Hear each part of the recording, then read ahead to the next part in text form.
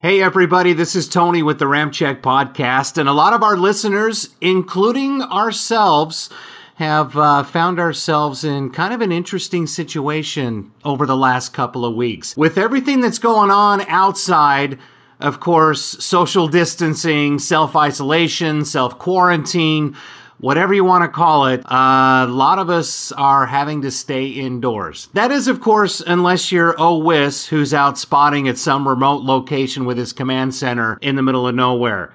Well, your friends here at the Ramp Check Podcast were able to give you something to do while you're sitting inside.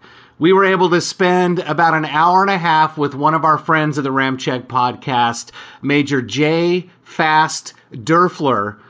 Decided to sit down with us, share some pretty cool stories, and some updates on what he's doing. Ladies and gentlemen, welcome to this special edition of the Ramp Check Podcast.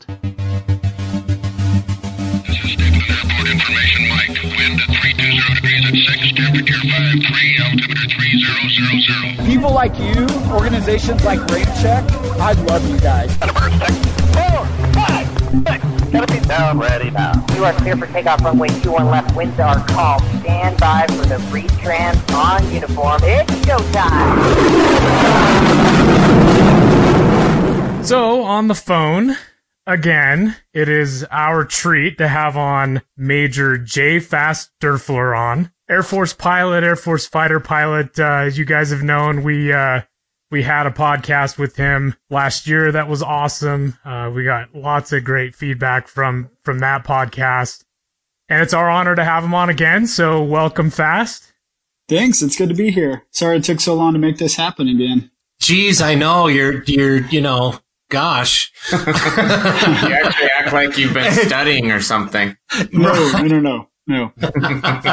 and Aaron says again, like you're on with us every single week. So, no, we really appreciate you taking time out of your schedule to spend some more time with us. The two times that we've had you on the podcast, first over Warriors Over the Wasatch with you.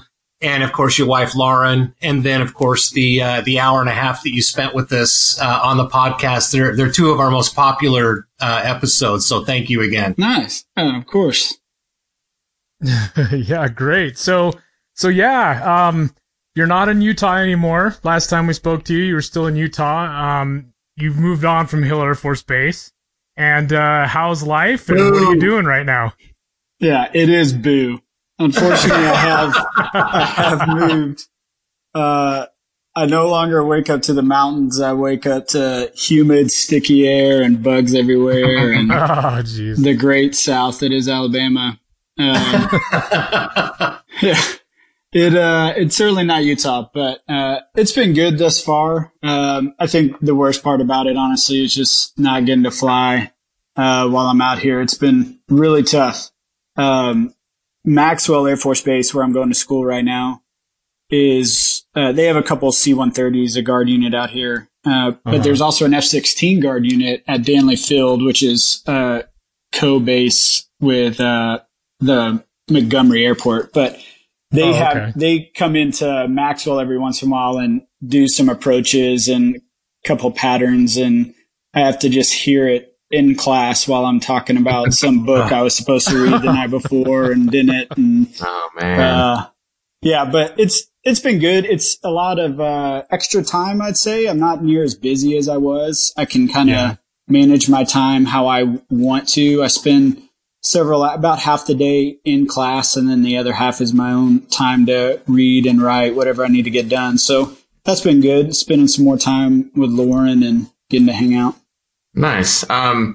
So Jay, what is, I had to laugh at your social media post. You posted a couple pictures of like how you went from the cockpit and you posted a picture of like a chair with a bunch of books around it and, saying you miss flying. What is your timetable or your plans to get back in the cockpit, or is that, where are you at in that process? Well, it's not for sure yet. The usual progression about this time in a pilot's Air Force career is once they get done with this school, they'll either go back to the plane they were flying, or they will go to a staff position, is what we call them. So there's several jobs throughout all branches of the military where you're in a staff role, whether it's advising higher level people within the military or even civilian side of things. A lot of jobs at the Pentagon, different combatant commanders, whether it be PACAF or CENTCOM or all those big places where it just requires a lot of people to get the day in and day out job done. You go fill those positions.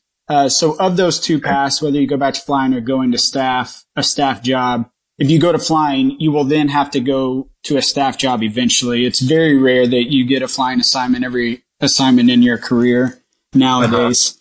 So for me,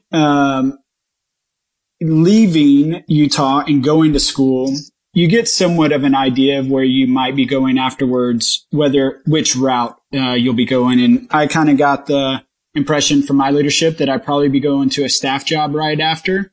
The usual progression for fighter pilots after this, if they go back to flying, is quickly fill in a DO, a director of operations role, which is kind of the second in command in a squadron, followed quickly thereafter by a squadron command tour. And for whatever, I mean, we don't have a whole lot of F-35 squadrons right now. There's not a lot of positions to be had. Just different timing with what I've done thus far in my career and whatnot. It just seemed like I would be going to a staff job. So that's kind of what I was expecting. But there's another school here at Maxwell that's somewhat competitive to get into. It's an advanced studies group. It's called SAS. I don't know if y'all have heard of it, but it's a School of Advanced Air and Space Studies. It's another year-long school, another master's degree program. Wow. But I went ahead and applied for that. Not that I love school. I actually despise it. I can't think of the only thing I think in life that I would rather not do is run. So between those two, those are about the two worst things in life. But I applied to school for a couple of reasons. One, it's an amazing opportunity. There's about 25 or 30 active duty Air Force that go to this school every year. And then they fill in pretty key and influential staff roles throughout the Air Force worldwide. So it's a great opportunity. It would stretch me a lot, help me grow a lot. And then on the other side, Lauren, we were blessed to get an amazing job for her out here. She's working for a private pediatric practice out here and has absolutely loved her job, loves the people that she works with. And while Alabama is certainly no Utah, it was a great gig for her to continue to work, especially right out of residency. So long story short, I applied to that. I was fortunate enough to get selected for that. So we'll be sticking around Alabama for another year. Well, congratulations. Nice. Yeah, both congratulations and I'm sorry because I'm going to be reading more books and writing more papers. But they actually call it the Book a Day Club. They read almost a book a day. Oh my goodness! Write a bunch of papers. I'm going to be finishing the whole course with a 80 to 100 page paper I have to write on some big topic. So, it's gonna test me, but it's gonna be good in the long run. So. Yeah. So after that, I'll probably go to a staff tour for about 2 years and then back to the jet. Oh, then back to the jet. Okay. So I was going to say, so that's good. So a couple of things I want to ask you. First off, that picture that you put up today on social media was awesome. So I'm curious, what's on that computer next to the lounger? Is it flight sim? Are you trying to keep current that way, or? It depends. I don't remember what hour it was into writing that paper. Depending on what hour it was either a blank Word document or pictures of planes on Instagram. I don't know what point I was at during that. And hopefully the Ramp Check Global Instagram. Oh yeah, absolutely. Right, exactly. So when you're in class like this, so I guess so you haven't flown at all, or you haven't been behind the stick, quote unquote, at all since you left Hill Air Force Base, correct? Correct. Yeah, my last flight was actually, if y'all remember, back in the summer, the runway was closed for quite a while there in Utah. So I I actually got my last flight in late June with the Rams, the 34th Fighter Squadron, when they deployed up to Mountain Home to fly while our runway was closed at Hill. So I got my last flight into June up there at Mountain Home. And so so you'll eventually get back in the airplane. Is there a certain level of currency that you need to maintain between now and then, or you're just not flying at all until the assignment comes back? Not flying at all. That's one of those things that us fighter pilots say, if we ever get to a position where we can make decisions, this may be one of them that we make. And that's just allowing pilots to stay somewhat current through this whole year for a couple different reasons. One, I'm going to be out of the jet so long, I'm going to have to go back to a TX, a requalification course. And it's a lot of money and a lot of time and another TDY where I'm potentially away from my family. And so there's that piece of it, but the motivation factor too. This is a crucial time in pilots' careers where they're right around the decision, if they haven't already made it, to either get out or stay in, more than likely for a full 20 years. And so just the motivation piece, I think the general pilot would be much more apt to choose to stay in if they were continuing to do what they loved instead of set it aside for one, potentially 3 or 4 years. Yeah. Well, when you're in charge, then you can make that change. How's that? Yeah, if I'm in charge one day, I'm going to look into it. They're actually looking into it right now, just with the fighter pilot specific shortage that they have right now and the budget costs or cuts and whatnot. They're looking at bringing it real soon, within the next year or two, potentially allowing pilots to leave, whether it's once a month, once a quarter, something, just to maintain enough currency so that when they're done, instead of going back to, in my case, Luke or Eglin, where the F-35 training units are, and getting a whole nother course, I could just return to whatever base, whether it be Hill or Eielson up in Alaska, and they can give me a little spin-up small training program in-house, so it's not away from my family and stuff. So they're looking into it. Nice. So speaking of being in charge, Aaron introduced you as Major Jay Doerfler. Is it still Major? It is still Major. So there's no silver oak leaves on the lapels yet, huh? No, not yet.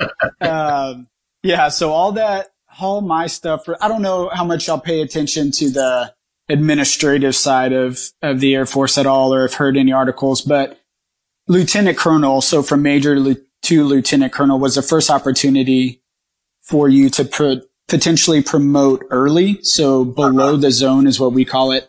They actually took all of that away this year. There's no more below the zone opportunities. Big restructuring of how we promote officers in the Air Force, a lot for the good. But anyway, I'm in my zone anyway, so it really didn't affect me. So my records went up. I got an email from my squadron commander here at school today, actually saying that part of that process was completed today, and I should be getting an individual email giving me some update. I don't know if it's whether or not I got selected or what the update is, but regardless, I have not gotten the email. So I'll have to send a gripey email to the personnel system and tell them to get with it. But do you have alerts? Do you have alerts selected on your phone? Because we'd love to provide some breaking news. Yeah, I will. I will check it and let y'all know if I get anything. That's funny. So Fast, I have a question about the schooling that's going on. Obviously it's extremely important for, your continued career in the Air Force. And what types of things are you learning there at school right now? And what can listeners expect if they want to join the military, they want to be a pilot, and they want to continue their career in the Air Force? And, maybe give us some interesting tidbits, like what you're picking up there while you're in school right now. Well, the structure of the course, it's the first course for officers that has any substantial length of time. For instance, back when I was a lieutenant, they no longer have this course, but they had Airspace Basic Course, ASBC. They no longer have that for lieutenants. They realized inviting a bunch of straight out of college kids to live by themselves in a college-style dorm with not very difficult curriculum wasn't the best idea. Usually a huge party. But they did away with that, and then they still have squadron officer school for captains. It's about a month and a half long. So this is the first opportunity for them to get a group of people. Usually, like I said earlier, at this time in your career, you kind of made the decision to stick it out for the long haul. So it's a bunch of dedicated officers who are invested in the Air Force and want to have huge impact. So it's a year long. It's a master's degree at the end of it. And it kind of walks us through from the very basics of war theory, talking about like Clausewitz and Jomini, those very like base level war theorists that people all over the world has been pulling tidbits from for decades. And so we kind of learn the basis of war and ethical war and just war and those kind of things.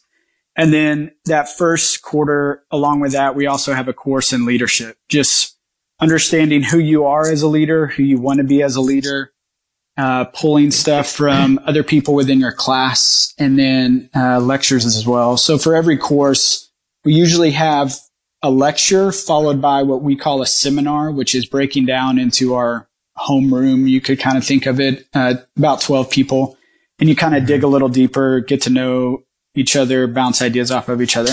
So we start out with that war theory and leadership, and then we go into air power history, kind of where we came from as an Air Force, what makes air power different from fighting on land or in the ocean, what are those special capabilities that we can offer, how do we tie them into a larger picture strategy, and then integrate in a joint mindset with the other services. And then when we're doing that second quarter, we also get introduced to international security is what we call the course. But it's a basic understanding of how other nation states and even groups of people who aren't countries potentially interact with each other around the world. I think that was the most eye-opening for me. Everything up to that point had either been history or, at least for the leadership one, stuff that wasn't necessarily eye-opening for me. I kind of heard it before. It's good to hear again and kind of think through a little bit of how I act with people. But for international security, that was the first thing for me that was, it was intriguing. I hadn't really thought about that. And they say like once you get to this school, you're no longer in the tactical realm, like getting really good at flying the F-35 in my case. You now have to think bigger picture. And for me, that was when it kind of hit, is when I started looking at other countries and how we interact with them and why they do the things they do. And then the third quarter, we just build on both of those courses. So we have Air Power 2 and International Security 2, where we just build on those and see how we used air power and ever since World War II, Vietnam, Desert Storm, Korea, all the way through Afghanistan. And then in the international security side, we just dive deeper into how countries may or may not be rational actors and how bureaucracies get in the way or organizational barriers. So it's been a good progression. Like I said, the history part hasn't been as interesting to me, but the other stuff has been great. So having all that knowledge obviously is amazing for any kind of staff position or, you know, whatever the next, you know, position is for. I mean, that's wow. Exactly. So this last course that we take is joint warfighting. And it's a course kind of bringing all that base knowledge that we've learned and preparing us to go out into a staff position and help plan or organize campaigns, strategy, all that stuff. So it's kind of a culmination of all those things. Oh, nice. Oh, wow. Yeah. Whew, that's deep stuff. I would imagine those courses are really interesting. That's crazy. They are. And I think one of the coolest parts, at least for me, well, there's two cool things that I am getting out of this school by being here at this school. And that's one, the interaction between the international officers. We have over 65 different nations have an individual here going to this school. Oh, wow. And seminar, my 12-person seminar alone, I had one of only 34 fighter pilots in Colombia. Hearing his stories were crazy interesting. I mean, just to give you an idea, like he flies the Kafir. And it's just a totally different world. Like in the U.S. Air Force, go to train, like at Hill Air Force Base, I would go in, train, get ready to go to war. At some point, I would then go to war, Afghanistan, Syria, wherever. But for him, their war is a daily war, and it's in their own country. So he said, like when he's flying, he goes into work thinking he's going to fly a 2v2 training sortie. He was an instructor, and he'd have a student or whatever. And he gets into work that day, and they're like, actually, no, we just got intel on this one high-level FARC guy, and we got his position. We're just loaded your plane up with 2 laser-guided bombs, and we need you to go kill him. It's just a totally different mindset. And then he lands and he goes home, and hopefully his wife has dinner cooked, and he hangs out with his kids. It's just a totally different life. So hearing that perspective, and then I also had a guy from Bahrain in my flight. So his perspective is totally different, smack dab in the middle of all those different hostilities going on, and hearing his perspective of both other countries and his perspective of what he sees the U.S. doing in the area and stuff. So that's been really good. And then just hearing the other people who aren't pilots, like everybody else in the Air Force, which is the vast majority of people, and just hearing their perspectives. It's amazing what some of those guys and girls are doing in their respective jobs and the impacts they're having. So it's been good. So this course. So it's a. Oh, go ahead, Aaron. Yeah, go ahead, Tony. No. Go ahead. I keep throwing questions at him because it's so cool to hear. Go ahead. Yeah, and I want to hear. We definitely want to hear some stories too. One question that I have is: so this track that you're presently on, you had mentioned earlier that. The quote unquote lifers, as far as the officers go, this is kind of a natural progression for them. Once you reach that point that you've decided you're going to stick it out for the long term. Is this something that you actually apply for and get accepted to, or is this actually an assignment? It is something you apply to. Yeah, sorry. Go ahead. Finish. Oh no. So that's actually what I was going to say. So what you're telling me is you consciously made the decision to not fly airplanes. Then is that what I'm hearing? In a roundabout way. If you want to put words into my mouth, go ahead. Tony. No, I'm totally kidding. No, it's in a roundabout way. No, it sounds like just an amazing opportunity to me. I was just curious how. Because when I was in the Air Force, when, different assignments or opportunities came out, it was first and foremost, it's the needs of the Air Force. And then secondly, you would, through your, on the enlisted side, you would have your AFSC and, you would be in that AFSC for a certain period of time until you decided to either extend and either, upgrade or continue in that career field or select a new one. So I was just curious. You're not necessarily changing career fields, which I understand. It's just, this is just another opportunity for you to further your career with the Air Force. Correct. Yeah. It's almost, I don't want to say it's the only opportunity to further my career, but it is one of those, essentially a prerequisite to make lieutenant colonel coming to this school. So, almost everyone does apply unless they know they're going to be getting out of the Air Force in a year or two. Everyone pretty much applies, because it is almost a requirement to go on to lieutenant colonel. There's very few exceptions, but, those people who get selected without going to school are like the golden child of the Air Force, weapons officer, instructor, like all that. So pretty much everybody does go. And so because everybody applies, it was an honor to get selected to go to school. Not everybody gets to go. So it was one of those things. If I wanted to stick it out and stay in for at least 20, which I was wanting to do, is one of those necessary evils. Gotcha. Well, Okay. I think we can't forget as well, as far as this next year assignment that he applied for, the most important part was that you kept Lauren happy, right? Yeah, definitely. That's easy to do though. She's awesome. She's totally on board. She'll do whatever she can to help me out and achieve my goals and stuff. So it's easy to do. She's awesome. That's awesome. Make sure you tell her hi from us. Yeah, definitely. And speaking of Lauren, like, how's everything going now that she's a doctor and she might be around this COVID-19 stuff? Is everything good?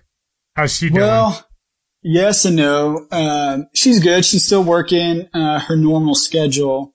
Yeah. That being said, Alabama was one of the last states to have a confirmed case. I have no doubt in my mind that it was around a lot longer before they announced it, but we're the last ones to have a confirmed case. So we're kind of behind the not behind the timeline, but just our progression is a little bit behind all the other states. So we recently the governor decided no eating in restaurants or mass gatherings and all that good stuff. So she's been going to work. It's a little bit different being a pediatrician in this situation. Right. One, because 80 to 90% of her patients come in with a fever and a cough every day anyway. And so it's kind of hard to distinguish without testing everyone. And then two, it's just not affecting kids as much. Their symptoms aren't as severe. And so it's kind of this unknown, like she'll go into work and see all these patients and see these parents. But she just doesn't know what is there and what isn't and what she's exposed to and what she isn't. But she's doing well. I think initially when she first went back to work, when all this stuff started coming down, I think she was more worried than she is now. I don't want to speak for her, but just in what I've observed from her, she's kind of gotten in a routine now and understands it a little bit more. Everybody's being more cautious at the practice, and so it's gotten better. Good. Well, you're in the right climate for killing the virus, because supposedly this virus does not like heat. And so we just need a super hot spring and summer to really help everything out. And in Alabama, if you lived here last summer like I did, you wouldn't be saying that as easily. All we need is a really hot, humid summer. But no, hopefully that is the case. A few people are pointing that out, and hopefully that is the case. And maybe we can just get a round of really hot air down here and kill everything and then go on to normal stuff. Yeah, geez. Yeah, that's crazy. Ooh, man.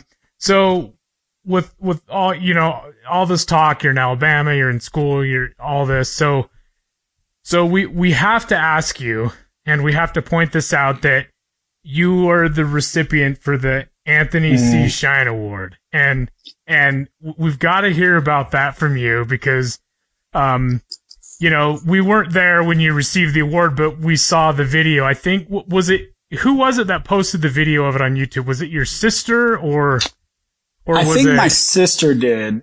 Okay. And then I think Lauren ended up posting it also, but I think my sister was the first one. Okay. But I mean, I got to tell you, it was really cool to watch that and to see you receive that and like, oh wow, that's cool.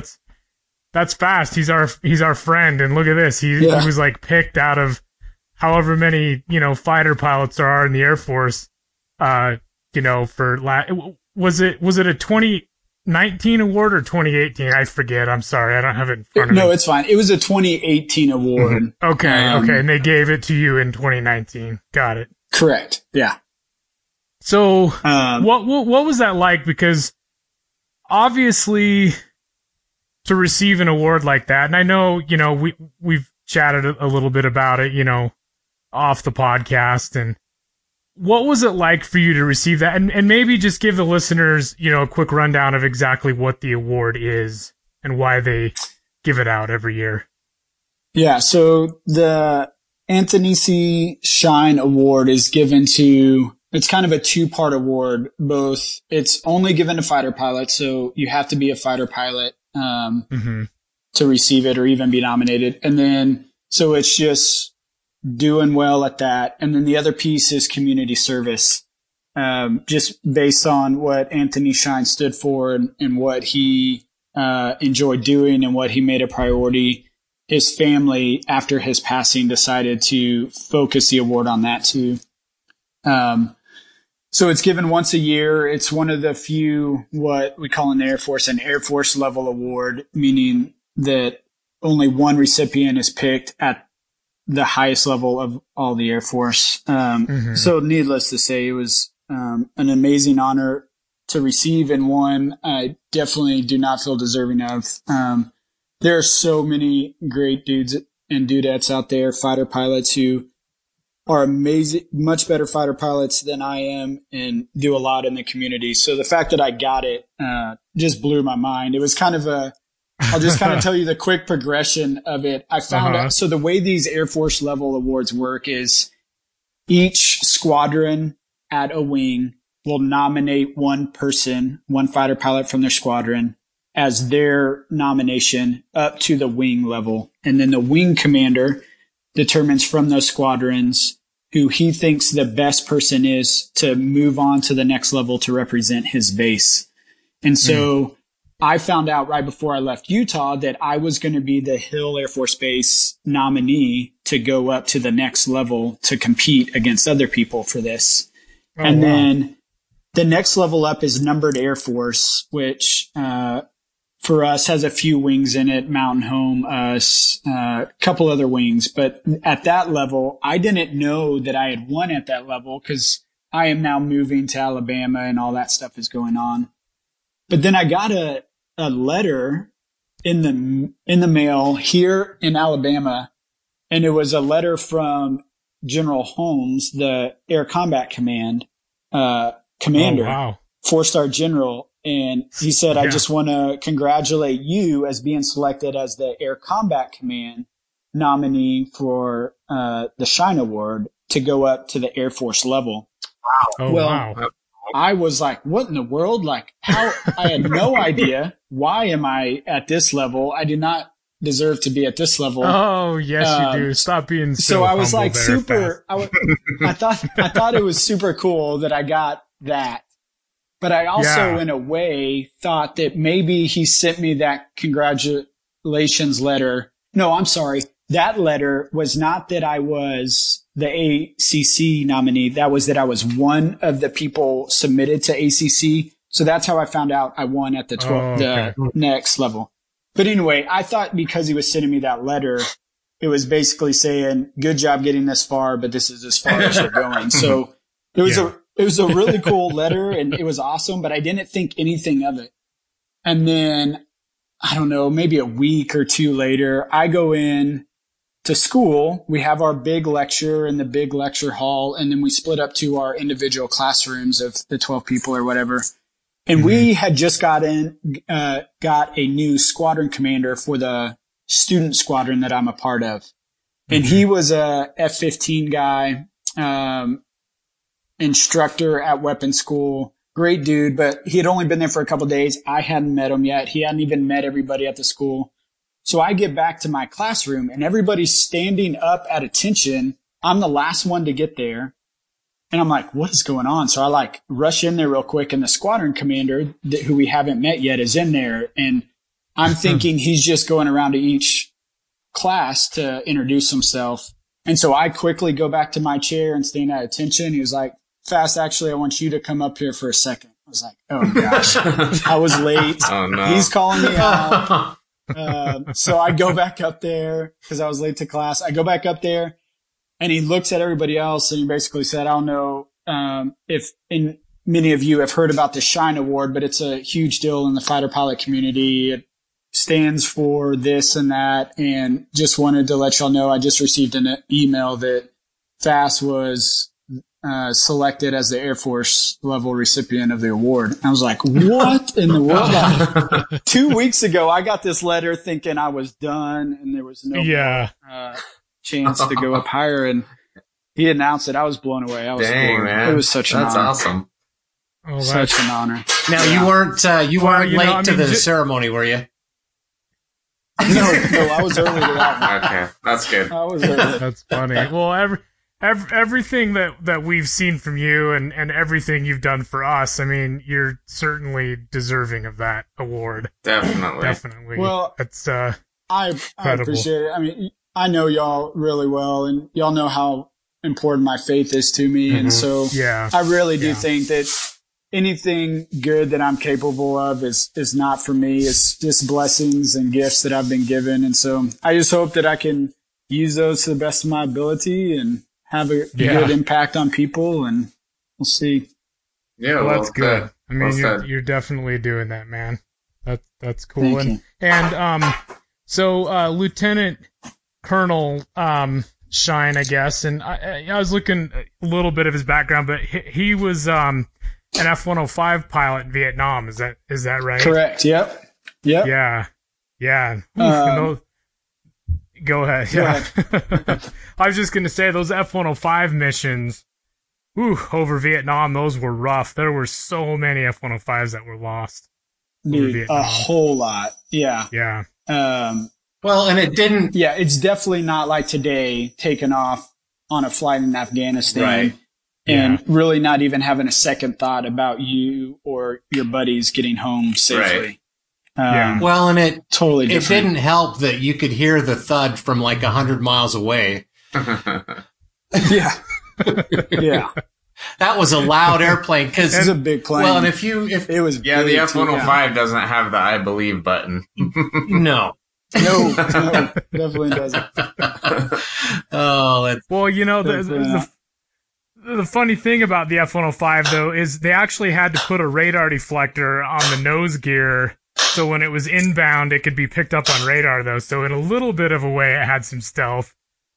Yeah, for those ancient radars they had. Right. Exactly. Funny. Oh, yeah. That's funny.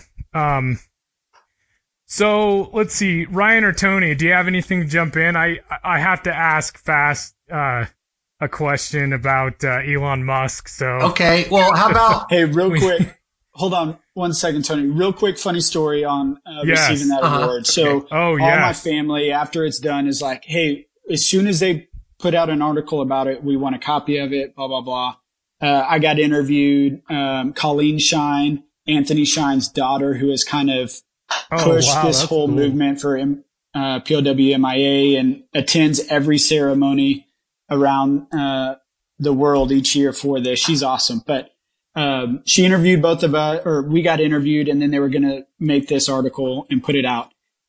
And so my family had been asking for it, and finally I was notified that this article was posted. And so I went to the article to see, just read it, to see what it said real quick, see how bad they misquoted me and whatnot. But the funny thing was they put in a little snippet.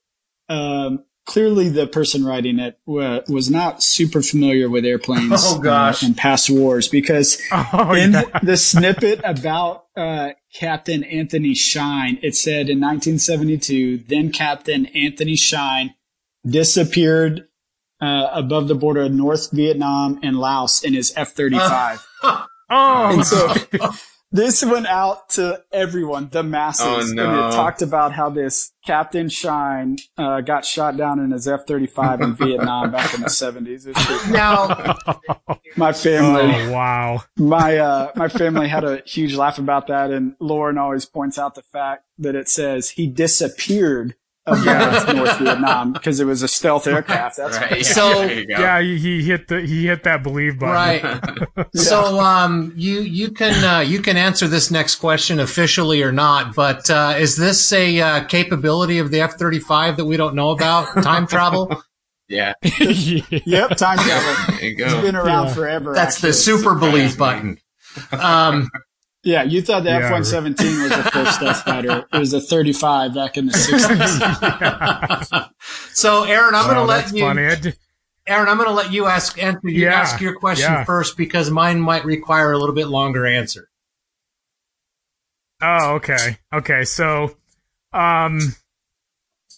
there was a symposium going on that you had recently attended, and at that symposium there was a certain somebody named Elon Musk, which most people I'm sure know that name. He's pretty much a household name now with his, Tesla brand and, dealing with SpaceX and all this. But he had something interesting to say, and we wanted to get your opinion on his actual opinion that the era of the fighter pilot is over. So take it away. I got to hear this. Yeah, take it away. It was funny. I was sitting in the audience. Everyone at the symposium, they had different speakers throughout the 3 days we were there. But no one pulled the audience that Elon Musk did. Everyone there was at this talk, so it was super crowded. And he had some pretty interesting things to say other than that. A couple of the quotes got highlighted like that one, but he had some other good ones that I don't think the Air Force leaders there were necessarily ready for. I mean, he's one that speaks his mind quite a bit and can go off on tangents and stuff. So whenever he brought up that point, everybody who I was sitting around who knew me looked at me and they're like, "Oh, you're done. Get out of here. We have no need for you." Just started making jokes. I never heard the end of them throughout the rest of the conference, but it was an interesting talk. I mean, we in our course that we're going through this year, we learn about times kind of like this in the past. I mean, before we were even flying aircraft in war of any kind, of conflict of any kind, people thought it was silly and that we wouldn't be doing it. And then as it started kind of to evolve, there were some people who said that we could win an entire war just by using air power and that we didn't need guys on the ground and the land component and the naval component. We could win an entire war with just the Air Force. And so it's kind of like that in my mind. That's kind of how I thought about it right away is, okay, like I'll give it to you that we're going somewhere. And it's going to look a lot different than right now. But just as I don't think you can win a war with just air power and not other people on the ground and doing other things, I don't think that it's over to the extent that you will never need us or use us again, if that makes sense. Yeah. I think when you just take it at face value and he said that essentially our time is over, then it's a pretty bold statement. But just hearing the rest of what he said, I think it was more of like an intellectual thought. He talked a lot. This was very interesting. He talked a lot about innovation while we were there and how if we do just stay where we are, someone else is going to come up with something bigger and better, and we're going to be caught out in the open with not knowing what to do. And so I think it was more along that path. But I have not ceased to receive jokes and hazing about that comment and trying to like. People are like, "Hey, we're hiring in this like selling dump trucks job if you need another job now that you're no use." So you could be a truck driver, like from Top Gun. Truck driver school. yeah, exactly. Yeah, yeah. Rubber. What is it? I can't remember the quote. I know what you're talking about. Yeah. That's funny. Yeah, it's interesting because you hear him talk about the symposium, and one of the main things that he was kind of talking about is, he was criticizing the F-35 project, quite a bit. And that was kind of his argument. It's like, well, it's this, huge, the largest, I think it was the largest, and maybe you can correct me on this if I'm wrong, but it is the largest Department of Defense acquisition ever, isn't it? The F-35? Yep. In the world. Yeah. And so, he was just arguing that, a lot of those funds could, should be used for technology that, unmanned and, you could have an unmanned fighter out there, but it's just, gosh, like you were saying, when you look at history and you look at, it's just like when McDonnell Douglas built the F-4 without a cannon because they're like, everything's going to be beyond visual range and you're never going to need a gun and a jet fighter again. And then look what happened in Vietnam. And it's like, boom, F-16 has a cannon, F-15 has a cannon, all these jets coming, designed out of Vietnam. And so you can't really take a pilot out of the cockpit in a combat situation like that, in my opinion. Yeah. I flew on a couple missions in Afghanistan, and I kind of look back on those missions when stuff like this comes up, like what would it look like if they were just drones and stuff. And there's some decisions that have to be made that, I mean, who knows with AI, artificial intelligence, and where it'll be in 10, 20 years, who knows? But in what I see right now and what I went through, whether it was emotionally or just objectively while I was in the air and about to drop a 500-pound bomb, there's some things that I just don't think that you will ever be able to do with a computer. Yeah, well, I agree. And I think tough.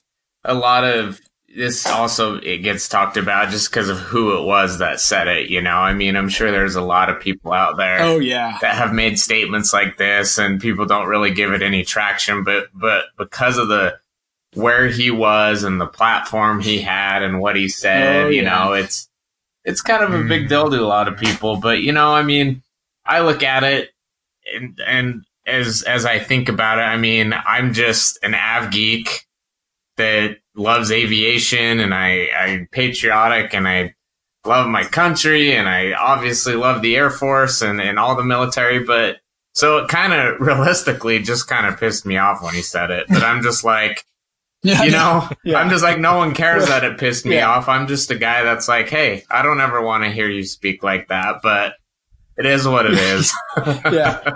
If you were at the whole talk, though, I think you would definitely have a different perspective. Real quick into his talk, probably 3 or 4 minutes into the talk, I quickly realized that I am not going to hang on every word he says, and that he is very opinionated and knows a lot. He's brilliant, by the way, but he does like to make very provocative statements, and whether it's just to be provocative or because that's just how his mind works, and he thinks way differently than everybody else. It was offensive, but it was not as offensive as I think some people may take it out of context. Well, and I've seen a couple of the like the live YouTube feeds from SpaceX, for different events, and he's like narrating or hosting these events, and you can just tell that he just has a different thought process than everybody else, just by the way he speaks and handles himself. Oh, yeah. It was an awesome opportunity to see him in person. It really was. I bet it was amazing. I have a lot more respect for him, a different respect for him than I did. I mean, he had great one-liners throughout the entire talk. The 3-star general interviewing him, maybe it was a 4-star, I can't remember who it was, but he asked them, like, what do we do in this day and age where intellectual property is being stolen all the time, whether it's other countries like China or whatever the case may be? How do we protect this intellectual property? And he said, you don't need to. Don't do it. Everybody kind of laughed, and the general kind of looked at him like, wait, what? I'm trying to get you to help us figure out how to be more secure with our classified material, and you're kind of blowing me off. But he said, no, think about it. You don't need to protect it if your speed of innovation is such that when other countries are copying you, they're copying old stuff. Like if you were so good at innovating, so good at coming up with new ideas and the latest, greatest thing, like if China was stealing our F-35 and building them right now, but we had something that was way better than the F-35 being built right now, it wouldn't matter that they were stealing that information. So he had a couple really interesting, thought-provoking comments. That makes sense. Anyway, there's a reason he's building spaceships and rockets and stuff. You don't just do that if you're an average individual. So I'm sure that would have been cool to experience. Yeah. Oh yeah, it was. Oh yeah. Well, I mean, his cars are kind of radical from just regular vehicles. His spaceships. I mean. Oh yeah. It's just like, I don't think anybody would even expect something to look like a 1940s TV show rocket ship, which is I know. his these incredible machines that they're creating. They look like something from an old Flash Gordon TV series in black and white.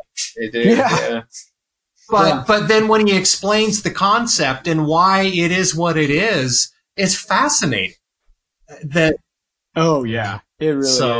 Yeah, that's pretty awesome. Wow, what an opportunity to see him speak like that. That's pretty amazing. It was. It was good. So my question for you is, when Aaron let me know that you guys were talking and we were going to get you on the podcast again, I went back and listened to the about the hour and a half that we spent together on the last podcast.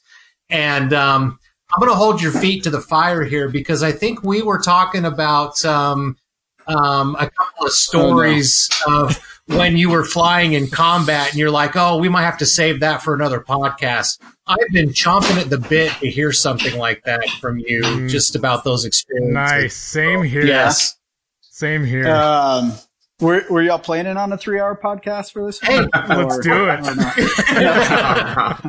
How much battery power do we have on our devices? Right. I'm like at 12%. I'll plug it in. I'll make the Cliff Notes version then, please. Yeah. All right. Well, if I go into too much of the weeds, just let me know. But there was one mission in particular that stands out to me every year on its anniversary. I think about it. I think about the people involved. It certainly hit me the hardest, and was certainly something I'll never forget. I was actually not on the schedule to fly that night. I was the backup pilot.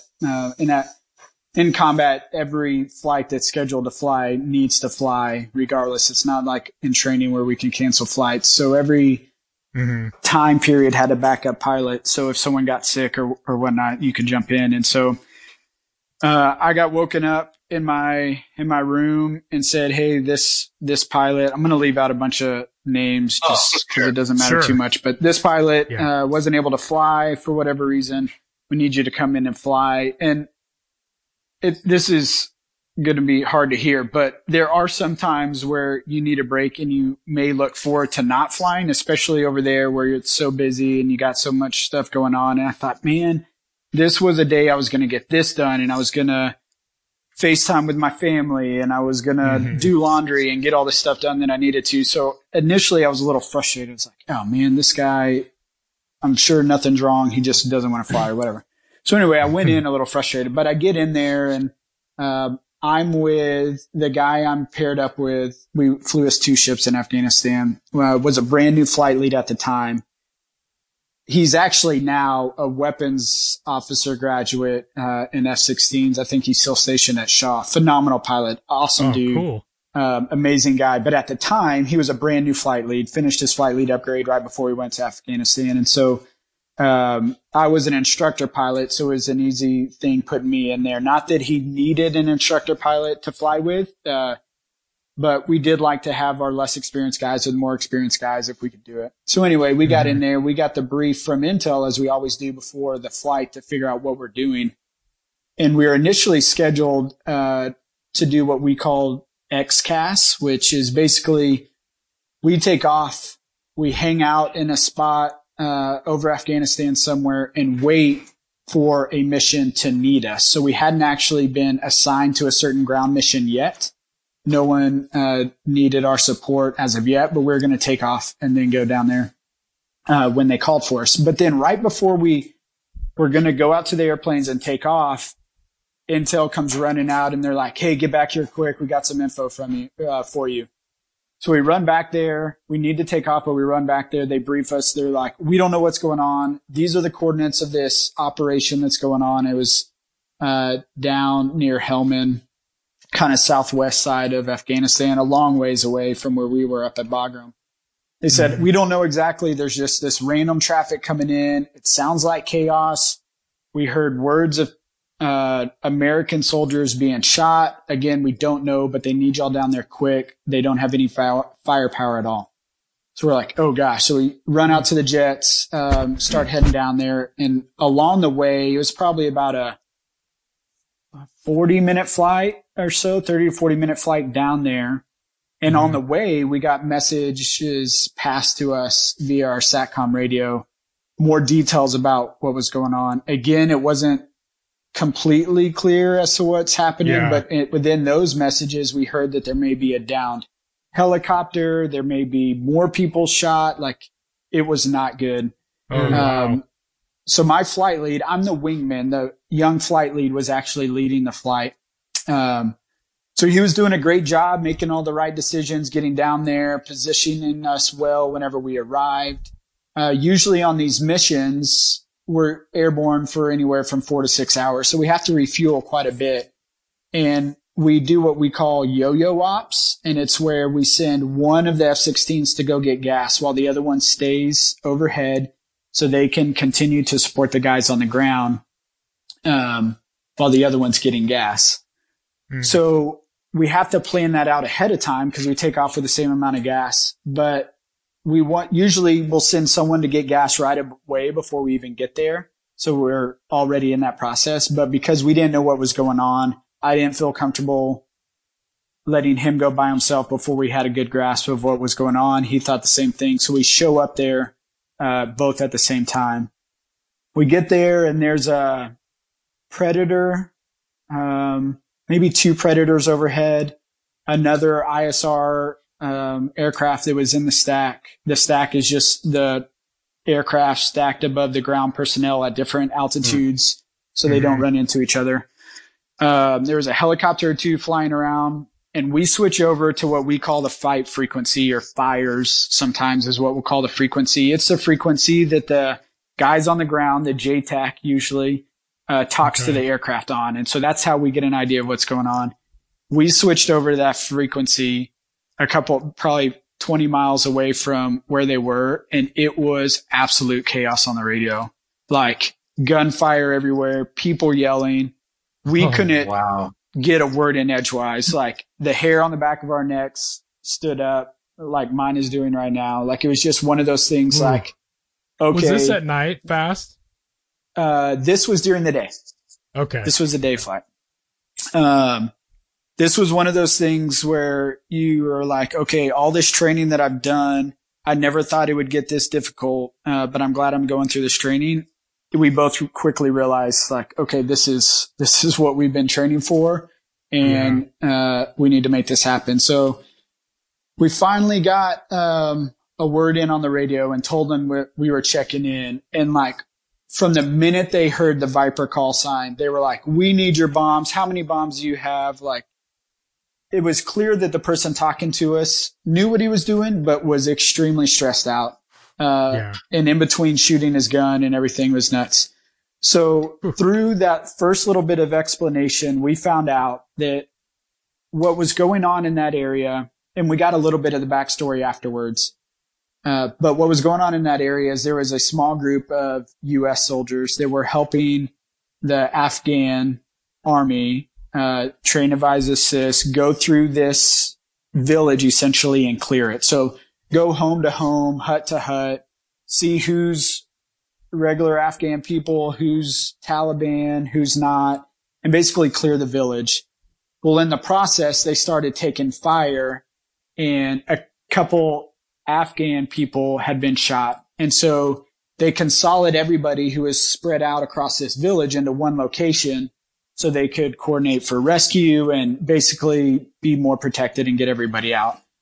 Well, in the process, when the first 2 helicopters came in to do the CASEVAC, they started getting shot at, and one of the people in the back seat or back of the helicopter, one of the pararescue men, actually took shrapnel in his neck and started bleeding out in the helicopter. So one of the helicopters had to leave. Well, the people were just getting pounded at this one compound and couldn't get out. Like, they were just essentially trapped, but they had a couple casualties or people who were wounded on the ground that needed help now. And if they didn't, they weren't going to survive. one of which was an American. And so the other helicopter tried to get in there over and over again because they needed to pick up these people. Well, most of the compounds in Afghanistan, we call them compounds. They're really a house or a small hut surrounded by a large wall or a fence, I guess you could say, kind of like surrounding a yard, usually made out of mud and dirt. You can't see through it or anything. And so all the good guys are kind of hunkered in this compound, and this helicopter's trying to get in.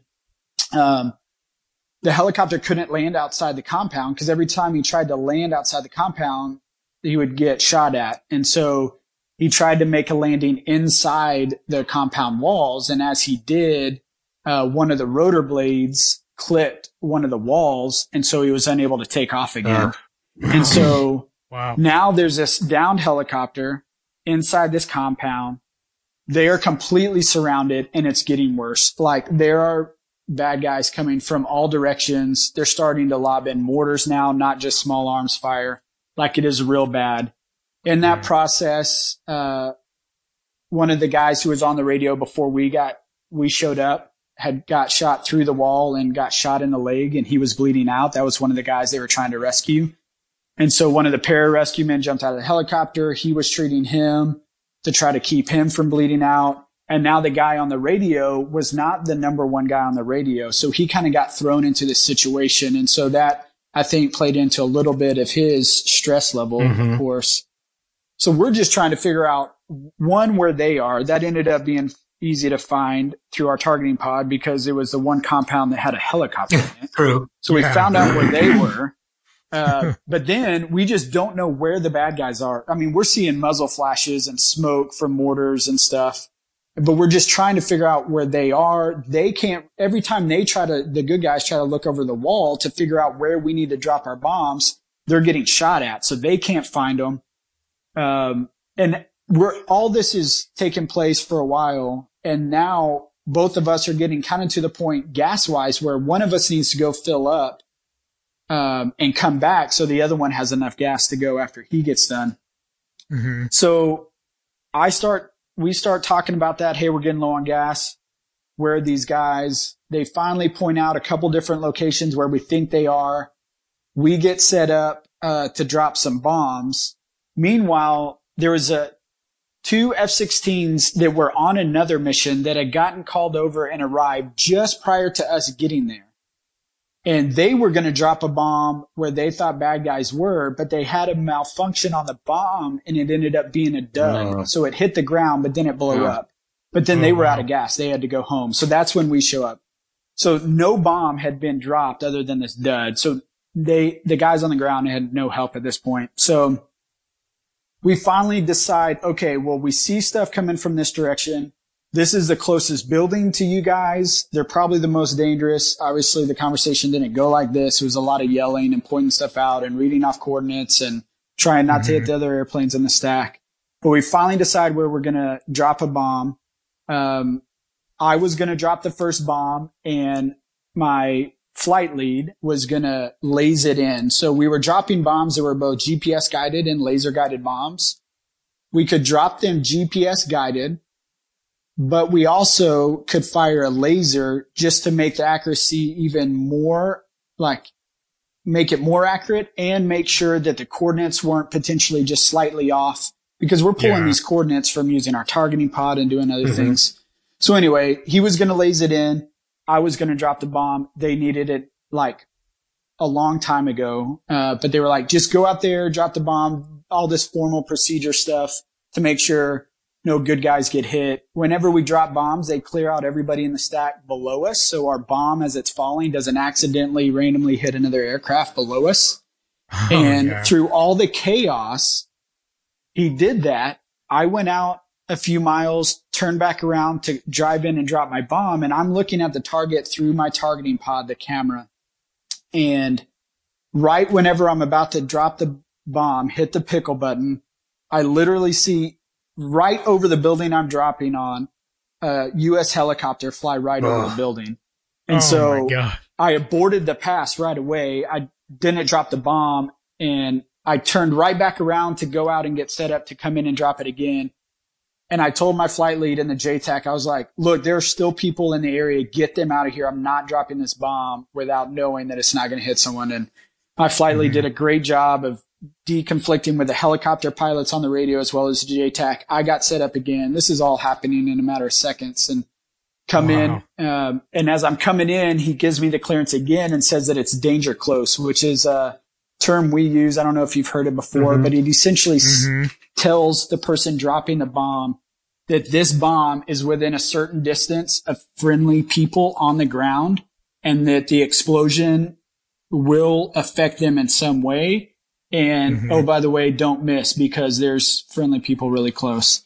That's one of those things that you don't want to hear on the radio because it's one thing to drop your bomb out in the middle of nowhere, but it's another, and certainly never happens in training, where there are good guys on the ground very close to where you're dropping. So if I wasn't like tense enough, hearing those danger close words was a big deal. But I knew there was no, if we didn't start dropping bombs quick, they were going to get overrun and there'd be no point in us being there. So I turned back around, run in, got cleared to drop the bomb. He told me cleared hot, which is the communication term that we use. And I dropped the bomb. It shacked the target right where it's supposed to hit. And he yelled, good hit, good hit. And for a second, gunfire ceased because now all of a sudden the bad guys on the ground are like, oh gosh, they're dropping bombs. So it ceased for a matter of seconds. And then it started up again and they started shooting mortars. The mortars were getting closer and closer to the good guys. We could see them impacting just closer and closer. And at this point, I'd already gone past where I probably should have gone to get gas already, but I wanted to get at least one bomb on the ground. So I rushed to the tanker as fast as I can. I get up to the tanker aircraft and it's kind of funny, kind of a funny side story. The tanker guys, as they say here in the South, bless their heart, but they're not on these. Nothing against them. They're great dudes, but they're not on this fire spree. So they have no idea what we're doing other than we show up and we want gas. So instead of doing what I normally do, we have a couple radios in F-16. I left one radio on the fire spree. So I'm hearing all this chaos, all this communication to make sure I know what's going on when I show back up again, make sure this young flight lead who I have full confidence in doesn't need any second opinion or anything. And I have my other radio on the tanker frequency. And I check in. He's like, hey, man, how's it going? What's the weather like down there? I'm like, dude, I need gas and I need it now. I'm not going to go through the normal procedures. I'm going to come straight up, hook up. I'm going to top it off. And if I need to leave early, I'm going to leave without saying anything. And there was like quiet for a second. He was like, you got it. And that was it. And I get up to the boom and I'm like, sorry, guys, I'm listening to another radio. Unless you need me, don't say anything. As you can see, I'm already missing one of my bombs. I got to get back there. He was like, no problem. Take the gas you need and get out.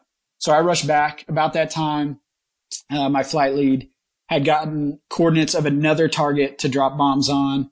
It was his turn to drop. I lazed it in for him. We got another bomb dropped. It was still not the mortar location, which we were trying to get because these mortars are just getting closer and closer. So firing stopped for a little bit, 30 seconds again. We're still waiting on the AC-130 gunship to get overhead because they can provide a lot more firepower over an extended amount of time, and we're limited on the amount of weapons that we can employ. So I lays his bomb in. We find another target. I drop my second bomb. Again, not the mortar position that we were hoping for, but they're kind of slowing down because they realize, all right, bombs are dropping, like this is getting bad. Some more fire was coming out of another little hut, and my wingman or my flight lead was having issues with his other bomb on his jet that he was just trying to get worked out. Well, we needed to continue to lay fire down, and so I still had my gun, obviously, all my bullets. So I said, hey, I can go down and strafe that building where you think fire is coming from, and that will, if it doesn't kill them, like it'll scare them at least to stop it. And so they cleared me for a pass to go down and strafe this hut where fire was coming from in a different direction. So I dove down on those high angle strafe passes. We get about 1,000 feet above the ground before we recover. So that was kind of a whole nother level of excitement, Wow. I guess you could say. Dang. It's like I'm flying down into all this firefight potentially, and strafing that. And strafing is one of those things as a fighter pilot. It's a neat thing to do. It's one of those things that puts everything you've learned up to that point, on the line and test those abilities that you've had. You got to be precise with it. It's not, those bullets aren't guided by GPS or a laser. Yeah. You got to point that gun right where it needs to be, and you're rushing at the ground at 400, 500 miles an hour. And anyway, Wow. so I made a strafe pass, got back up to the altitude that we were at. At that time, another 2 ship of F-16s checked in. And this whole time, it is just pure chaos on the radio. Come to find out, they had tried to clear an area between 2 compounds for another helicopter to land. So they were going to take a few people, run them across the open to another compound and set up another firing position so they could basically protect the helicopter from 2 sides. In the process, this part kind of gets me a little bit. Anyway, so this guy was like, well, I'll do it. I'll be the one that runs out there and gets over to the other compound to get these guys out. In the process, he was shot and killed right there in between the compounds. So they were stuck. They were stuck there. There was no way they were getting a helicopter in. The only way they were going to survive is if we were able to fend off the bad guys long enough, get the gunship overhead, bring in a quick reaction force from a nearby FOB, and get them out of there. So we stayed on station as long as we could. We had the most SA, the most situational awareness out of any of the planes overhead because we had been there so long and we had been talking to the JTAC so much and we knew where our bombs were. It actually helped out whenever the next 2 ship of F-16 showed up that we were able to point out to them where the bad guys were based on the smoking holes in the ground that we had made. It actually gave us some frame of reference as to where the bad guys were and where the good guys were. So I was talking to them while my flight lead was talking to the guys on the ground. A lot of communication going on. We helped them set up for their first bomb drop to ensure that it went smoothly and they knew where that was, and what needed to go on. At that point, my flight lead is like almost out of gas. But since that other 2 ship of F-16 showed up, he went to the tanker as quickly as he could and got gas before he had to divert or something. He got gas, came back on. I kind of helped orchestrate some more stuff while he was gone. And then we got out of there because we were done with our bombs and the next F-16s were coming in with their bombs. It seemed like, I don't know, 15, 20 minutes. We were on station for a couple hours there. Wow. It was just nuts. And usually on those flights home after a mission, you kind of talk about the mission or talk about what you think the chow hall is going to have for food that night or what movie you're going to go back to your dorm and watch. But for that 40-minute flight, I think maybe 2 words were said, and that was like, do you have enough gas to get home? I felt like I had just played like 10 football games, one right after another, and taken like the hardest exam I've ever taken in school. I was just drained mentally, physically. I don't know, just muscles being tense the whole time and being on my highest alert the whole time. But it was incredible. We get back, land. For the maintenance guys, ammo guys, it's always neat for them to see whenever we come back and we're missing bombs because that's their connection to the mission. Right. You know, they prep. So much time goes into making sure those aircraft are capable of flying and the bombs will work right. And that's like their connection to the mission. So when I shut down the F-16 and popped my canopy and my crew chief came up the ladder, he was like, oh man, it looks like a great mission, blah, blah, blah. And I was like, man, I'm sorry.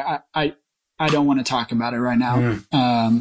And so he could see, I think that it was a big deal. And we hooked up, talked later and with all the people who were involved on getting the jets ready for that mission. It was we weren't dropping a lot in Afghanistan when we were there. So I think I dropped, that mission was the single most employment from one jet while we were out there in the 6 months, dropping my 2 bombs and making those strafe passes. But it was just an incredibly intense mission. Certainly one I'll never forget. We got to meet the units of the people who unfortunately lost their lives in that mission. We also heard some amazing stories about the guy who got shot in the leg who should have never survived more than an hour because that pararescue men had been in the back of that helicopter that was stranded on the ground. He had the training to keep him alive for 18 hours on the ground during this mission, all the way back to Bagram and eventually to Germany. And he survived. And not only that, he was able to keep part of his leg, which was a huge deal. So just incredible. It was so humbling to be a part of that. You know, in the F-16 or in most fighters, you watch a lot of the fighting through a small TV screen on your dash. But when there's people yelling and you can hear some fear, but mostly just, I got to get this done. Like urgency in their voices. And it gives you a little bit more of a connection to what they do, that I'm very humbled to have, got the opportunity to be a part of. And, was just happy that we were able to save the lives that we did. It was incredible. Amazing story. And that was amazing mental picture I just painted while you were telling that story. I'm like trying to picture everything. Like gave me some chills, man. Well, I wish I could give more details. A lot of the details we just keep it classified just because we don't want it to affect future operations or past operations or whatever. And the names of the people who lost their lives that day, one in particular, who tried to make that run across from compound to compound. I think about his name and his family every year on that day. He had just left his young, recently born daughter. And so now his widowed wife and his daughter is going to grow up without ever meeting his dad. And so I don't know. It just really brought the reality of war a little bit closer to me and made me more proud of what I do and thankful for the opportunity to get to do it. People thank me for my service all the time, but really, like, I need to thank them for giving me the opportunity and the responsibility to potentially be a person to help protect them and stuff. So. It was awesome. That's pretty amazing. Well, thank you for sharing that with us. I wasn't quite expecting something that touched you personally like that. So we really appreciate you sharing that with us, Jay. That's amazing. Of course. Well, and y'all know this part of me too. I didn't grow up with the military. I don't know anything about it. So every chance I get to talk to someone, whether it's a junior ROTC guy in high school that is dreaming of one day being in the Air Force, or it's some little kid at an air show, or whoever it is, I will take whatever time I have available to me and some time that I don't have available, to be honest, to talk to people, because I didn't experience, so I didn't know what it had to offer. And that's another side of it that I had seen in movies, I'd seen on TV and that kind of stuff. But if I can make that connection to what the people do over there on the ground, sacrificing their life day in and day out, if I can make that connection more real for anyone in this great nation, I'll do it. So that's just another little connection hopefully someone can make to the military. Absolutely. I'm sure a lot of our listeners will really appreciate what you went into. So I want to ask you a question that's kind of related to this. If you don't mind, it's so when we chatted at Warriors Over the Wasatch, almost 2 years ago, believe it or not, you had mentioned when you were talking about the F-35 demo that if this were a real war situation, we would have never seen or heard you. So the situation that you just described, the mission that you just described to us, being in an F-35 as opposed to an F-16, do you still, or do you think that you would still feel that personal connection as deeply as you did with that mission? Do you understand what I'm trying to get at? I do. Yeah. The mission that we were doing there in the F-16, it wouldn't be done very differently in the F-35. Okay. So that connection would still be there. All yeah. right. It wouldn't be done much differently. I mean, there's certain capabilities that the F-35 has that we can maybe stay further away longer, but at some point, we're going to have to get close, whether it's to see stuff with any sort of fidelity, distinguish friendlies from bad guys, see the target. I mean, even strafing, like the F-35 has a gun and we may be called to shoot that thing down at the ground. So, yeah, it wouldn't look much different, I don't think. Awesome. All right. I was just curious. So, yeah. All right. Wow. Yeah. Ryan, do you have something? Aaron? I don't know how to top that, to be honest. I know, right? Yeah, I know. I mean, that was intense. I mean, I'm, and I mean, I guess I'll be the first to say again, thank you for your service. And I mean, if it wasn't for you guys that day, I'm sure the casualties would have been, who knows, Yeah. And the cool thing is, sorry, go ahead. No. Go ahead. I was just going to say it could have been anybody. I mean, what blows my mind is how many stories there are like that every day of the year in Afghanistan, Syria, Iraq, wherever it is. And how many times things like that happen. And I didn't do anything special. My flight lead didn't do anything special other than he did an amazing job controlling the situation and calming everybody down. But we just did what we trained for, and I think that's the coolest thing is that whether it's me and that flight lead who is now a weapons school graduate, a very capable pilot, or any other two pilots in our squadron down there would have done the same thing. I was just fortunate enough to be able to be a part of it. And I don't know, it's just cool to know that there's a lot of people doing amazing things out there every day. So, yeah, definitely. So I guess I'll jump in here with another question. After that deployment in the F-16, came back, and then you eventually transitioned into the F-35, and we heard that cool story, kind of funny story, on the last podcast. How do I phrase this, or how do I ask this? So, what would you say would be, I guess, the biggest difference, flying the F-16 versus the F-35 in, I guess, and we kind of touched on this, kind of in the same kind of combat situation. What would you say would be the biggest advantage of flying a 5th gen fighter versus a 4th gen fighter, especially air to ground? Would it be having more fuel on board? Would it be just more situational awareness to allow you to attack the enemy quicker?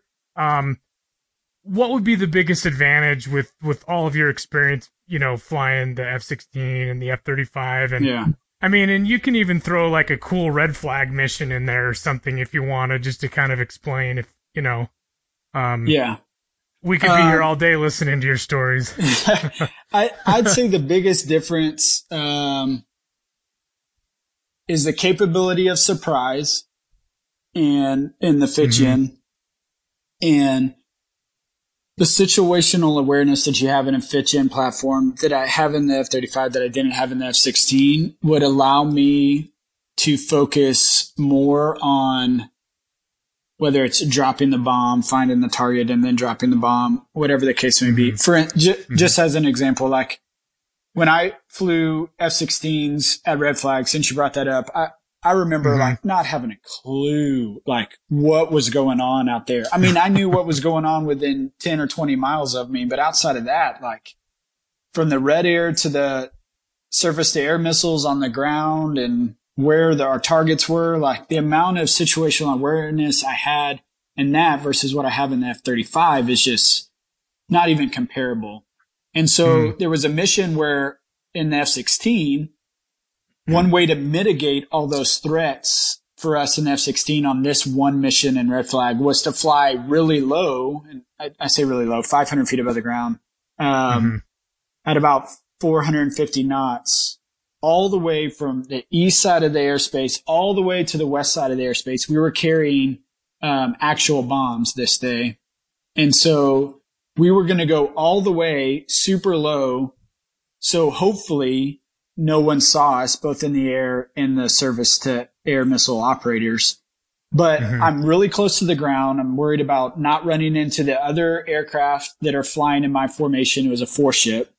And I'm trying not to run into them, trying not to run into the mountains, staying close to the mountains as I legally can, because anytime I get too high, I can potentially be picked up by an enemy radar. And so there's a lot of things that I'm worried about as I'm flying, and then I have to find my target and drop bombs on the target and do all of that well and figure out who's trying to attack me while I'm exposing myself to do that, and then try to make it all the way out of bad guy land. And so the chances of that bomb hitting the target and being successful on really the only mission that I'm doing that day that matters, and that's making that bomb hit that target, the chances of that being successful are a lot lower than they would be in like my F-35. I dropped some GB-31, some 2,000-pound JDAMs in the first Red Flag I flew in the F-35. In the same target area that I dropped in the F-16 2 years prior, but I did not have near the amount of things to worry about as I was flying into the target. And so I could focus on the drop a whole lot more than I could in the F-16. And so I think the biggest difference in an air-to-ground role is being successful when you really need to be, because there are less things that you are worried about. For instance, like even in the F-16, say I knew there was some SAM, surface-to-air missiles, out there somewhere, but I didn't know exactly where. I had to be ready to react in a moment of seconds if one of those things targeted me and I needed to avoid it somewhere or another. Yeah. So I'm constantly thinking about that. Well, and I have to make split-second decisions. In F-35, chances are I'm going to know it's there way before I get to any range where it could be effective against me. And so I can just, again, concentrate on those things that will really make me successful in that moment where it really matters. So I think that's the biggest difference. Yeah. Wow, that's incredible. Yeah, what a difference. I mean, it really is. Like, it's eye-opening. Wow. It is. It's eye-opening. Now, in a situation like in Afghanistan, flying close air support, and that particular mission that I just talked about, I don't necessarily know if there would be a huge advantage in the F-35 other than having a lot more gas. That would be helpful. Another weird thing that people don't think about, in the F-16, most F-16s active duty carry the sniper pod, our targeting pod on the right side of the aircraft. Well, that's all good until you need to bank left, and then the camera can't see through the fuselage of the jet. So you can't see the ground because it's on the high side of the plane. Whereas the F-35, the camera is right underneath the middle of the nose of the aircraft. So I can turn left or right and still see the ground. So there's little things like that that allow an advantage in the F-35 over the F-16. There's a lot more high quality information that I could have passed to the second set of F-35s coming on station in a situation like that. And then sometimes there were missions in Afghanistan where we just couldn't see the ground, or we could only see it for fleeting seconds as clouds moved over. But the F-35 can use its powerful radar to generate a map of the ground. So like I can have a perfectly good image of what's down there, even if there's clouds, because my radar can help me out with that. So there's some things even in a CAS environment, a close air support environment, that would help you out, I think, in the pitch in. Wow. Cool. Yeah. Oh. Yeah. Whew. Yeah, no doubt. I feel like that's I know we're all like we never shut up, and now we can't figure out something to say. We're pretty blown away by what you just told us. I know. No, that's speechless. That's awesome. Yeah, thank you for sharing that with us. That's awesome. And unless you have something else, Jay, holy cow, thank you for taking another hour and a half with us. Lauren's not making 40 to eat dinner again, is she? Well, she started cooking, and then I think she felt bad for making noise with the pans and stuff, so she stopped. Oh, no, it's all good. I just thought you were doing dishes while you were talking to us. Yeah. I'll tell her. That's funny. So I do have one good final question if we're kind of wrapping this up here. I mean, I know obviously fast we could go on and on, but I guess there's more podcasts in the future. Right. We would love volume 3. With what you spoke about, and you're in school, and you're going to be in school for another year after this current one you're finishing up. And then you get out of your staff assignment, and let's just say hypothetically the Air Force lays out a piece of paper with any type of aircraft on there, and they said, Fast, it's your choice, dealer's choice. What are you going to fly? What cockpit are you going to climb into? Good question. Man. Now, remember, we had a story about a certain somebody that you met that has a tattoo of an F-35 on their forearm, so I'm just kidding. Yeah, Texas Afterburner on Instagram. Yeah. Man, I don't know. I love the F-35. I like a challenge. I like learning the new stuff, the newest, latest, greatest stuff. That's what really intrigued me about the F-35. Before the F-35 was around, the F-22 is what I thought I wanted to fly. There's just so many different qualities. I think it's more of a quality that I want to experience or a characteristic that I want to experience instead of maybe an aircraft. Like thrust vectoring is something that I just want to see what that's like. And the amount of power that the F-22 has is just unbelievable. I want to know what that's like to be up at 40,000 feet and be able to accelerate as fast as I want to, because these two engines will do it, and be able to just flip over in the middle of the air with like zero airspeed and stuff like that. So that'd be a crazy opportunity. But then y'all just interviewed the guy from Japan. The F-117 still flying. I guess they need pilots. There you go. That would just be a crazy thing if they were like, "Hey, we need some people who know stealth and want to go out and fly some cool aircraft." Like that would be cool. Mm-hmm. Well, the B-21 is going to be up and running. I was just about to say, future. If I hold true to my desire to just fly the latest and greatest things, then the B-21 might fill that for me. And then the B-2, I mean, who wants to sit in the cockpit for 40 hours? Not me. But if I could say that I flew the B-2, I mean, that would be incredible. So I don't know. That's any upcoming pilot opportunities in the new Space Force? I don't know. They've been of course, all that came out while we're here at school. And so everybody's joking around about it and stuff. But I don't know. I mean, I'll fly the first. What is it from Star Wars? The first X-wing. The X-wing? Yeah, the X-wing. Yeah, if they want me to. Well, but that actually poses a serious question, because several of NASA's astronauts have come out of the military, a lot, especially out of the Air Force. Yeah. And is that a career path that you would ever consider if something like that was presented to you? Potentially. I've kind of not thought about it much. I wouldn't say I've just disregarded the opportunity, but I'm kind of past that point in my career. There's a couple different doors that most astronauts go through. One, it's getting to test pilot school. I decided not to apply to test pilot school. I was thinking about doing it along with the Thunderbirds potentially if I didn't get into the F-35. I just wanted to try something different. But whenever I did not apply to that, I'm past the age now where I could apply to that. Gotcha. That all but kind of seals it. Not that you have to go to test pilot school, but there's a certain path that you need to take, and I'm kind of veered away from that. But yeah, I think most of the astronauts that I know about, they all have test pilot school under their belt. Yeah, that definitely. And they're way smarter than I am. Yeah. No. Well, but I do hear that. I don't know about I do hear that being a test pilot nowadays is a lot safer than it was back in, say, the 50s and the 60s. Way better.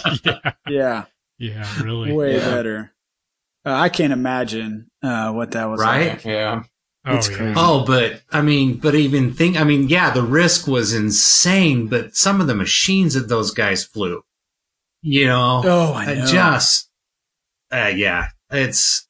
That's fascinating. And just that whole thing of getting to fly things that people don't even know exist. Right. Exactly. Yeah. Right. I don't know. I'm a part of this organization here at school. I won't go into all of it, but part of the organization is we bring in kind of big, heavy hitters in air power history, and so we interview them in front of our entire class, the 500 students out here, and we actually interview them, transcribe the interview, and make a book about them and stuff. But anyway, I had the opportunity. One of the Eagles selected was actually my uncle by marriage, not by blood. So a couple iterations away, but I'm related to him in a roundabout way. But I went and interviewed him, and there was stuff about his career that I didn't realize. Some I knew, but some I didn't. He is the fighter pilot's fighter pilot. He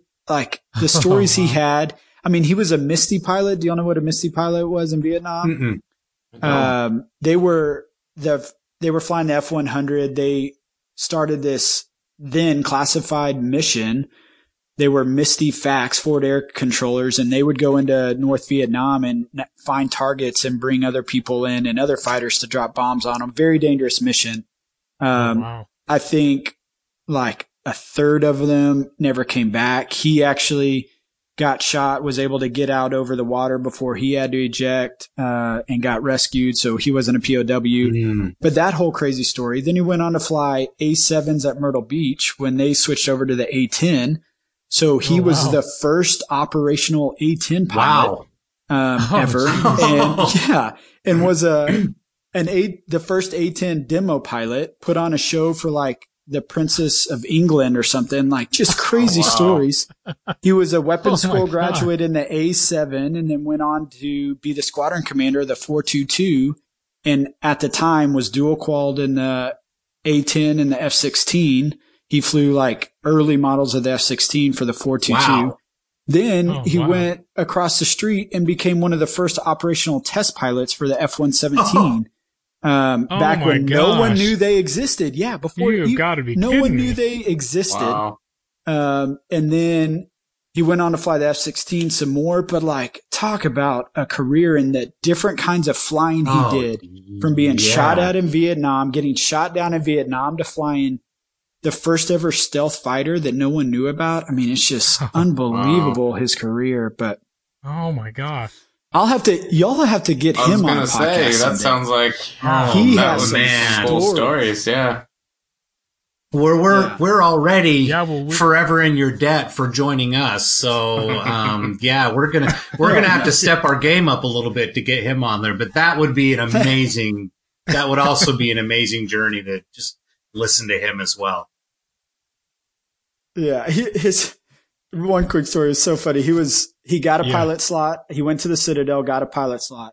He's awaiting to go to pilot training, and he gets a call from some tech sergeant at the assignments squadron, and he was like, all right, we're sending you to nav school. And he's like, no, you're not. I'm going to pilot training. I got a pilot slot.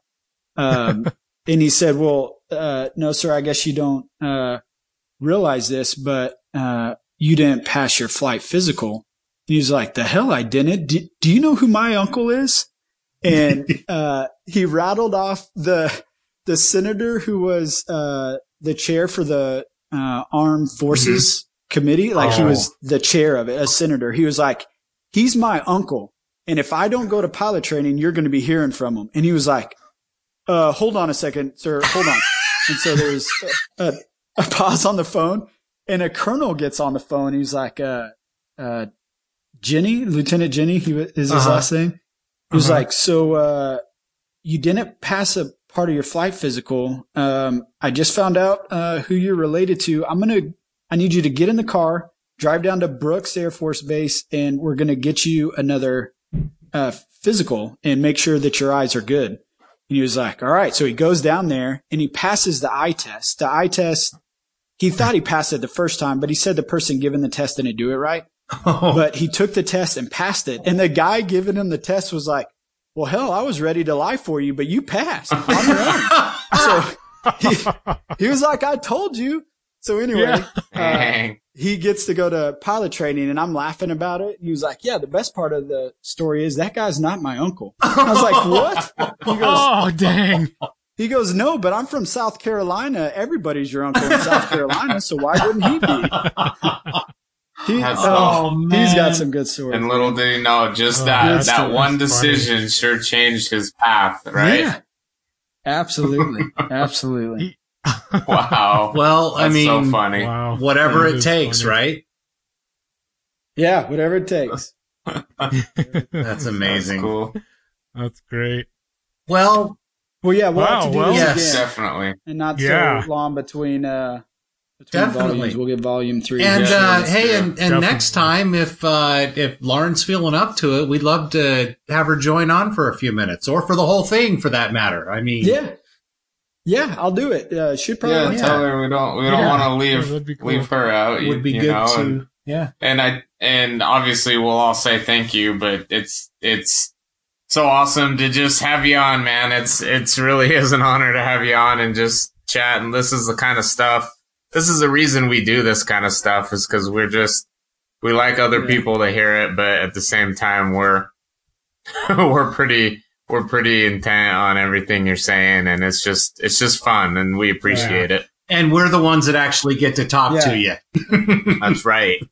Yeah, that's the awesome part. I go around Or go. sometimes telling people fast that, like, obviously I would consider you a friend, but if I am talking to someone about Fast, who's the F-35 pilot, I'm talking like we grew up together and stuff, just because I feel so cool to be able to do this with you. So that's funny. I know. That's It's awesome. the story. Yeah, we were out at Hill Air Force Base with him, and you was doing flybys. Yeah, exactly. Oh, yeah, hell yeah. Yeah. Sweet. So That's it's funny. great. Well, yeah, it's good hearing y'all's voice too. It reminds me of home. My home in Utah. Yes. Yeah. That's great. Well, hey, do us a favor, please. Tell Lauren thank you for what she is doing, her part every single day to help make the world a better place. And obviously, thank you for your service. I know Aaron said it earlier, but it's I know you don't like stuff like this, but it's an honor to know you, and thank you again for taking time to hang out with us.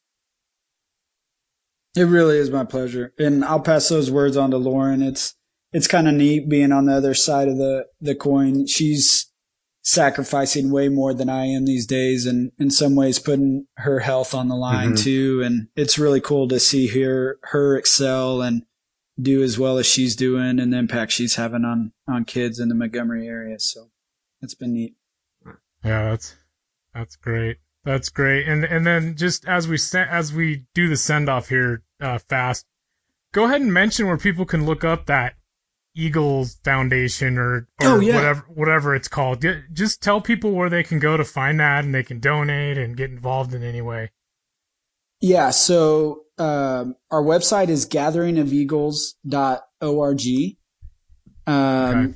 And you can also look up Gathering of Eagles on Facebook as well. We're on Instagram, Twitter, all the social media platforms. On the website, sorry, I told you the wrong website. We had to change some things. So That's okay. it is GOEfoundation.org. GOE stands for Gathering of Eagles. So GOEfoundation.org. And on any of those social media websites or the actual website, there'll be links to donate. The reason that we ask for donations, we're a nonprofit organization, and then we give scholarships to kids, underprivileged kids in the local community, and just try to promote aviation and other science, technology, engineering, mathematics career fields for them. We're actually raised enough money this year to send 44 students down to National Flight Academy in Pensacola, Florida. Oh, wow. That's great. It got called off but 2 days before they were going because of all this stuff. But yeah, we give ROTC scholarships, scholarships to Space Academy up in Huntsville, Alabama, to Space Camp. And anyway, we're a nonprofit, so any donation helps, whether it's $1 or more. We'd appreciate it. More money we get, the more kids we can expose to aviation who would never get exposed to this kind of stuff. So. Oh, great. Sounds like a perfect cause. Definitely. Yeah, it's a great cause. It's been really neat to be a part of it. Awesome. Yeah, we'll be sure to mention that link in our podcast headliner on Instagram. And thank you guys for donating as well. It was really neat. Oh, definitely. We put in our meetings, we post any donations that we get in, and that was early on in our fundraising. And y'all were one of the first ones up there. And they were like, "Who are these people in Utah giving us money?" And I was like, "These are 3 awesome dudes who I knew from way back when, who love aviation and are willing to help out when they can." So thank y'all very much. Well, for that. we're honored. Anything you're attached to, we're on board. So. Well, thank you. I appreciate it. That was good. All right. Well, I think maybe we might let Ask go have some dinner. Yeah. Get some to eat. But it was a blast. I really do appreciate it. Thanks for that. Absolutely. And thank you. Yeah. Hey, thank you. And awesome. Looking forward to next time. Yeah. Till next time. All right. Take care. Be safe out there, okay? Stay healthy. Y'all too. All right. See ya. There you have it. Thanks once again to Major J. Fast Doerfler for spending some time with us today. Don't forget, everybody, you can catch the Ramcheck podcast on Apple Podcast, Spotify, Google Podcast, and SoundCloud. Make sure you subscribe to the podcast. Give us a 5-star rating wherever you can, and share it with your friends. Also, if you're holed up or hunkered down in your home right now and you're looking for something to do, you've binge watched everything that you can on Netflix, Disney Plus, you caught some of those awesome season 1 episodes of Picard, whatever it is, go back and start with episode number 1. We've got 30 some odd episodes for you to listen to, something to do while you're hanging out.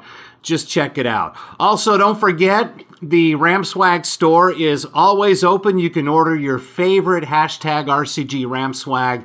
And of course, make sure you check out our website, rampcheckreport.com. For Tony, Aaron, and Ryan Rumfollow, I'm Tony with the Ramcheck Podcast. Stay safe out there.